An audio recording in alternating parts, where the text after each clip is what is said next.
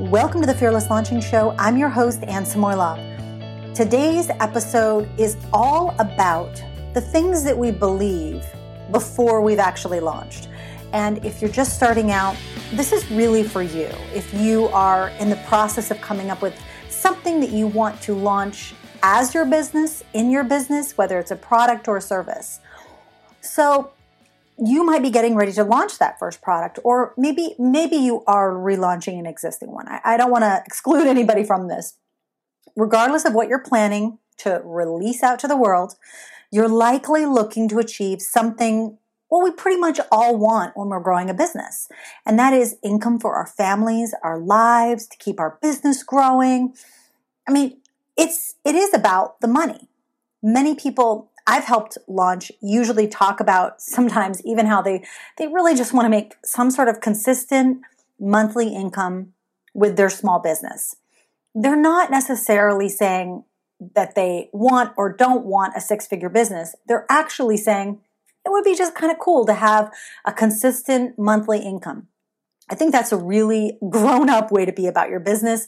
And it's something that I've definitely said in the past, like, okay, I want to have this much be my kind of overall average per month that the business brings in. So I know it sounds simple, but who else? I mean, have you ever thought of that? Have you thought about like what you want your business to be and how you want it to exist? And usually it's about that consistent, steady, ongoing income that you don't have to struggle for. One that almost feels like, I hate to say it, feels like a paycheck, but it kind of does because you don't have to necessarily, in quotes, worry about it. And if you've read my blog over the past year, I've definitely shared my own story of going from a day job to a side hustle to full-time business. And there's even, I think one of my first episodes of this podcast I talked about that. So definitely check that out. And in the show notes, I will make sure that you will be able to click on those very easily. Full disclosure, full like, whatever it is when you show everything, full kimono open here. I'm just talking out a blog post that I recently wrote. And I wanted to make sure that I gave it to you in this podcast format because many of you are on the go, bringing your kids to school, on the way to work, listening to it on the way home, catching up, and not able to necessarily log into a blog, sit down, read through it. There's something easier about listening to audio sometimes. So that's why I did it. Anyways, let's talk about this full-time business, getting to that consistent income, because it's possible. I want you to know that from my own experience, it is possible, but it's not easy to get there. It really isn't. Unless you have everything going, it is possible that it will be more simple for you than it was for me. But for me, it did not happen overnight. And I ran into a ton of resistance along the way. And you might see that you've run into some of these same kind of blocks, It's like you build a wall, you built it yourself, really.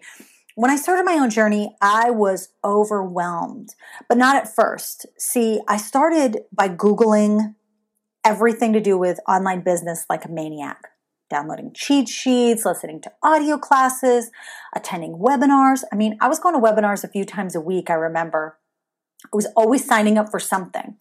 And even now, when I'm going through doing like a kind of purge of my office, I'll find printouts of these huge documents that I'm like, what is this for?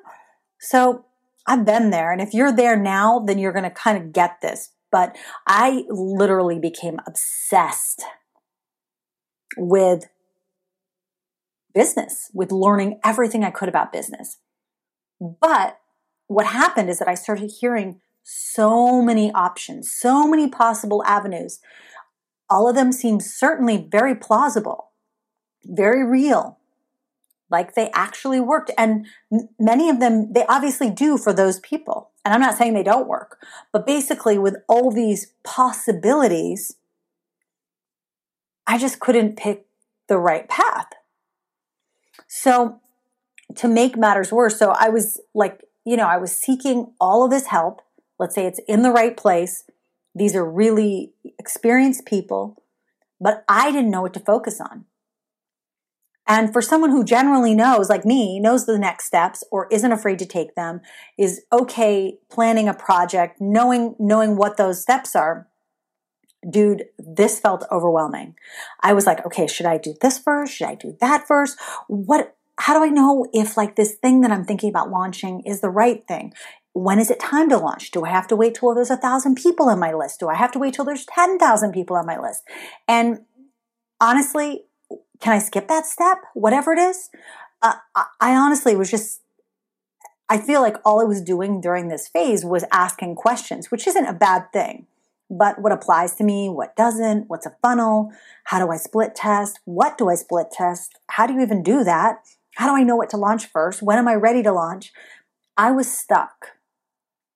And like I said, even though I know, and I knew then how to get projects started and finished, and for all kind of intents and purposes, I don't know if that's the exact right way to say it, but I was helping people launch for many years before I came online and before I started my own business. But it seemed to me like the steps in between for my first product and the first launch were a mystery. Like I didn't even know how to get to the product. I wanted to make things happen and I knew I had to take action, but there was literally, like I said, these questions that kept coming up. And then I had like the mother of all questions. Would I really be able to figure this out? Or would it be a complete waste of my time? Well, as you can kind of imagine, figuring things out does mean making mistakes. So today I want to tell you about some of those mistakes I made when I started out. Let me say that there are so many ways to go wrong when you start to figure out what and how you should launch something or start your business. Because the more you know, the more mistakes you can make, actually. It's like you know too much for your own good sometimes. And there are plenty of people out there sharing with you their take on any topic, launching included. And that's great. That's great because you can learn something from each people. But, and I hope this doesn't annoy people who are in this teaching people how to get things done, their projects, their launches. But the truth is, they're often telling you what they think you want to hear instead of what it takes to actually have a money-making launch. They know that you just want to get launched and you want to make money already. They know that about you. So their solutions are often skewed by that somewhat, which I think is interesting. So we'll get back to that in a second. But let's dive into these 3 really easy to believe myths. And I sometimes go back and forth on them now, and I have to remind myself, no, Anne, that's not necessarily the truth, the way that it was maybe described to me. And because I want to help you avoid them. That's what I am here for, is to let you know what I've done, what hasn't worked, what has worked, and help you move forward. Plus, I'm not even going to tell you what worked for me. I'm going to tell you what's worked for my clients, the people that have huge audiences, way more than, I feel like a tiny, way more than I do. And in fact, have like long time established businesses. They're established leaders in the industry, and where I hope to be someday. But right now, I'm a mini leader, which is good. But you can learn so much because every time I've applied these things to my own launches, to my own business, I grow, right? Okay, so number 1, the create an MVP myth. Holy moly. How many people out there talk, like when they first got into this whole world, started hearing about the minimum viable product? I'm sure I have blog posts where I wrote about that being the right thing to do. And one of the first pieces of advice I consumed when getting started was to create a product in a weekend. Now, I don't necessarily think that's a bad thing, because I think fast execution is important, because I think people do go probably slower than they need to. But I was missing the details on an important step before that creation. And what I know now is that a product comes after the person. And I know some people are like, well, I'm going to create the product and the people will come. I challenge you. The people that have created a product and it kind of just looked like they created something and then it did really well, those people know their peeps. Those business owners know their audiences. So instead of starting with a product creation, start with the person. Instead of just answering what question do I get asked all the time? Oh my gosh, those questions drive me flippin' bonkers. Because just because someone asks you questions all the time, that might give you an idea of what people come to you for. And what do people come to me for? Yes, it gives you some indication, but you got to dig into that a little bit more. You got to give that and see what deeper thing that they are really hoping to solve, because likely the thing that they ask all the time isn't the thing they're going to pay for. So just because someone asks me about a topic doesn't mean they're willing to pay for that solution. The question is only the start of a process that I go through even now when I'm launching and relaunching products. Before I focus on the customer first, the idea of creating this is like, oh gosh, I'm just thinking back. So before I focus on the customer first, the idea of creating a product, before I switched to focusing on the customer first, the idea of creating a product felt literally next to impossible. I had no idea what to focus on because I had no idea what solution I was even offering and to who. And honestly, I feel like this is what took me so long, is because I was trying to think of the right product. And when I went back to the person, the people, the person who was going to consume whatever it was that I wanted to create or be part of that, that's when things flowed a little bit more easily. Now they're way easy because I know that my friends aren't the person to ask, would this be a good product? They might be able to give me some insight since they're somewhat part of my audience, but really, that's not a question for your friends. That's not a question even to rattle around in your head. It's a question to ask the people. So if you're going to create an MVP, make sure you deal and you focus on the people first by helping people, giving them some of the answers, giving them answers to their surface questions so that you can really find out what is at the real core of what they're struggling with. Number two, and this one's just something that, I think that as creators, there are some of us, and I've been this way before, but I got over it really fast. So I want to say that this is probably the easiest one that I dropped. I was like, oh snap, this makes everything easier. But back when I was working full-time on a team that launched all the time, actually no, even before that. So when I was working in animation, the artists were very protective of their work. They would always want to keep it until the very last second they had to submit it for final rendering. And we had to do, like I've mentioned before, the CBB list. We had to create that list so that they could let go of that. Now, I don't think we were doing it for any woo-woo reasons, but we definitely had to do that so that they knew that there might be a chance they'd have time to go back and fix it. And sometimes they would get a chance. They would be able to move on, power through some other work. But in order for them to move forward, we had to set that CBB list. So highly recommend heading over to the shop and grabbing that, because it's just a list, honestly. It's a list, and you assign a date when you're going to look at it again and evaluate whether it really needs to be done, whether it really needs to be improved, and whether you can just get rid of it. So I was already kind of used to that, helping people let go and move forward.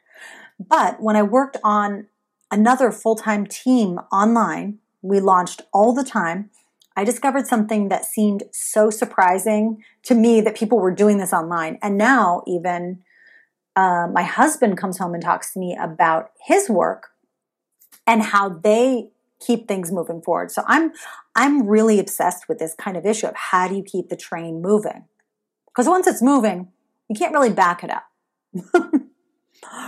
Anyways, I discovered, but this was the primary way that this team that I worked on got so much done, and we got so much out there. So getting your ducks in a row seemed like a logical path. Finish your product, make sure it's ready to go, all the pieces work, all the emails written, everything should be packaged up before you hit the go button. By the way, if you choose to do it this way, but can execute quickly and know who it's for, then I'm all for that. But if you know that you've been delaying a project, a product, or something else for your business for longer than a month, honey girl, honey boy, whatever, it's time to let go. Okay? A finished product doesn't mean someone's going to buy it. And how heartbreaking is it if you spend 4 months creating something and then no one shows up for the launch? That sucks. Instead of waiting to share what's coming soon until like everything's perfect and beautiful, how about start talking about the process now? Bring us along for the journey now. Big launches in video games, in films, movie, every big industry, very visible industries do this. I mean, how many times have you seen a movie even just show like one clip that's not even done and might end up on the cutting room floor? Who knows?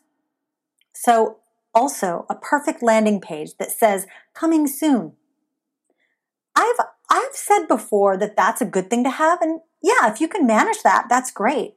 But guess what? It's not necessary. Some of the most effective landing pages I've seen are literally an opt-in box over an image with a little bit of copy. Nothing crazy. But you don't even need that. There's so many different things you can do, but that's not going to be necessary before you start talking about the product. Also, work doesn't end when you're ready to launch. You should start thinking about the launch as you create your product so that the creation is now the beginning of the launch process. So back to some of the how, in quotes, a product is created. You don't have to create the product in order to launch it. You only need to know who it's for, what the solution is, and have a clearly defined way that you're going to help people reach that outcome. And also, of course, know what features you're going to include. So this includes even if you're mocking up images of a physical product and its features, even if you're just previewing the content in a blog series, even if you're asking questions in a Facebook group. If I hadn't realized this fact about finishing a product first and then launching, I would have never launched. Fearless Launching started with one module completely finished and delivered. The rest of the product was created live or the week before that it was actually delivered for that very first time. And then over the weeks of the course. Now, this is not to say that you, like I said, you can't create everything and then launch. But honestly, I prefer that more organic process that starts with a real person, especially as a way to connect exactly with the people who will be using your product, to include exactly what they need. Side note here, I will be talking more about this in my upcoming live webinar, which is going to be just next week, depending on when you're listening to this. So head over to annesamoylove.com/free-launch-webinar, and you will find the sign up page and be able to choose your dates, because I'm going to be talking about this in more depth on that. Number 3, the final myth that I want to talk about today. So far we've talked about the create an MVP myth, which we know if you're planning on doing that, needs to start with the people that it's for. That's really what you should be focused on. The who is your customer? That should be your very first step. And then you can create the MVP. But it's not MVP first. Ducks in a row. You don't need all your ducks in a row to launch. Number 3. This one is one I fall into the trap too. This is what I have to remind myself over and over again. It's the follow me, I'm a guru launch myth. So when I first learned about launching as it related to online business, I of course saw the product launch formula style launches everywhere. You know, Jeff Walker's well known in the online space, and he has an amazing, crazy amazing program. Totally get that. Totally different from me though. as far as, personality, background, all that stuff, and even what we teach in our programs, because I'm fully aware of what's in Product Launch Formula. So even the B-School launches that I worked on when I first came online, during those first 2 years of the program, they were structured that way. They still are. But she's added different layers of things, as you may or may not notice, but I've linked to one of my blog posts about that in the show notes so that you'll be able to see that. You'll be able to follow along. I know that the B-School launch is coming up very soon as well. But anyways, I started to see other ways people were launching successfully. I started managing launches that didn't have even one video. Some launches were just a webinar invite and maybe a simple email series. Sometimes launches started with a free live event or a series of live events.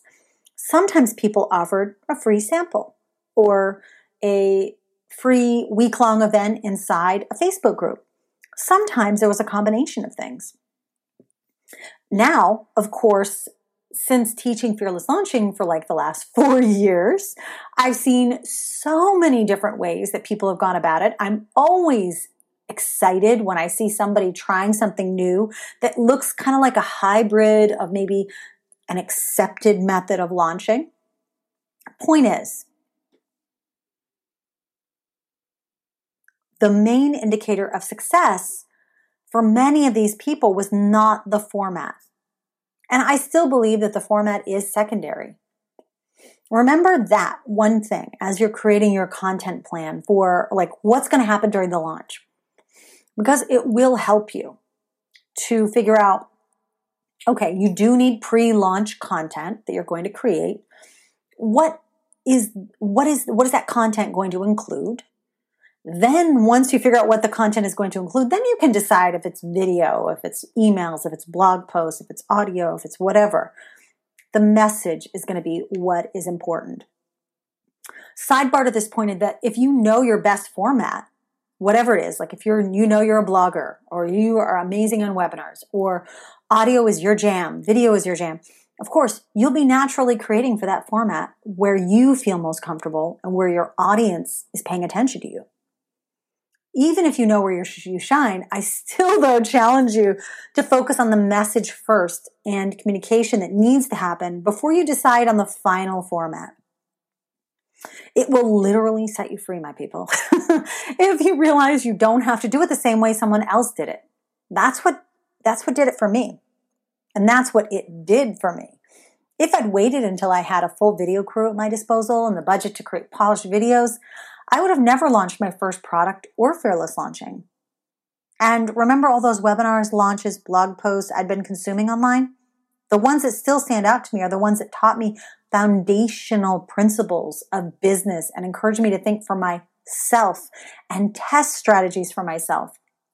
Now, I'm not saying that I haven't fallen into the do it this way. Like I recently, like last fall, enrolled in Amy Porterfield's Webinars That Convert. And the thing that I noticed though is I did try to use her process, but then I also put my own head into it, put my own head and my knowledge of my own audience into it to revise that process so it fit me. We're going to be talking about that a lot more because I think that most of the myths that I'm talking about here are myths because of one thing. Can you guess what that is, though? Just think about it for a second. So let's think it out together, maybe even. The strategies being taught aren't bad. They did work. They do work for those people, for some. The results those people are having are also likely real. Let's just, put that kind of thought of doubt out of that. But the problem is, they're myths because they weren't designed for your business. They weren't designed for you. The systems, the done-for-you blueprints, the swipe files, they were created over time for someone else's business. Plain and simple. So if you've ever felt bad that you bought something, followed the system, and your launch just like flopped, in your opinion, that's why. That's why you can't just simply do what people online tell you to do to the T, no matter how amazing, respectable they are. You can't copy what someone else did to reach their 6 or 7 figures, because there are so many reasons, so many elements to what they did and why the things that they did worked, and a special combination that's unique to them. And back to this point from the myth number 3. When we're first starting out, and honestly, it keeps rearing its head as you grow your business, we just want something to work. When we have something that doesn't work, or we're faced with a problem in our business, or some sort of mystery about why isn't this working? We just want it to work.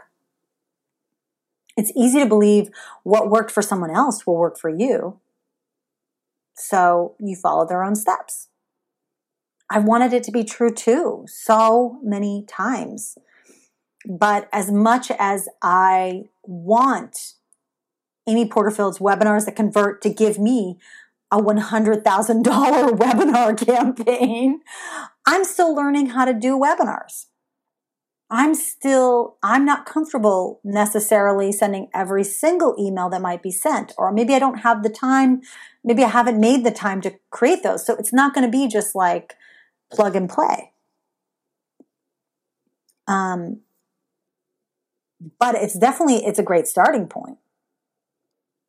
But launching is not an out-of-the-box solution.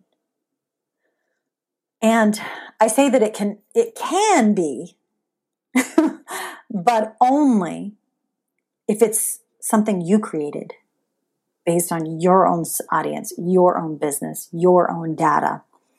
I mean, we'll get to that later, but very briefly, I remember one specific launch where we just sent an email. There was a link to like an order form. That was it.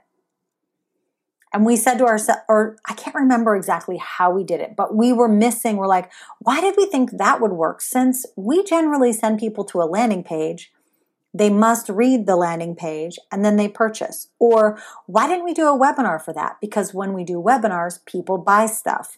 So you have to create your own solution.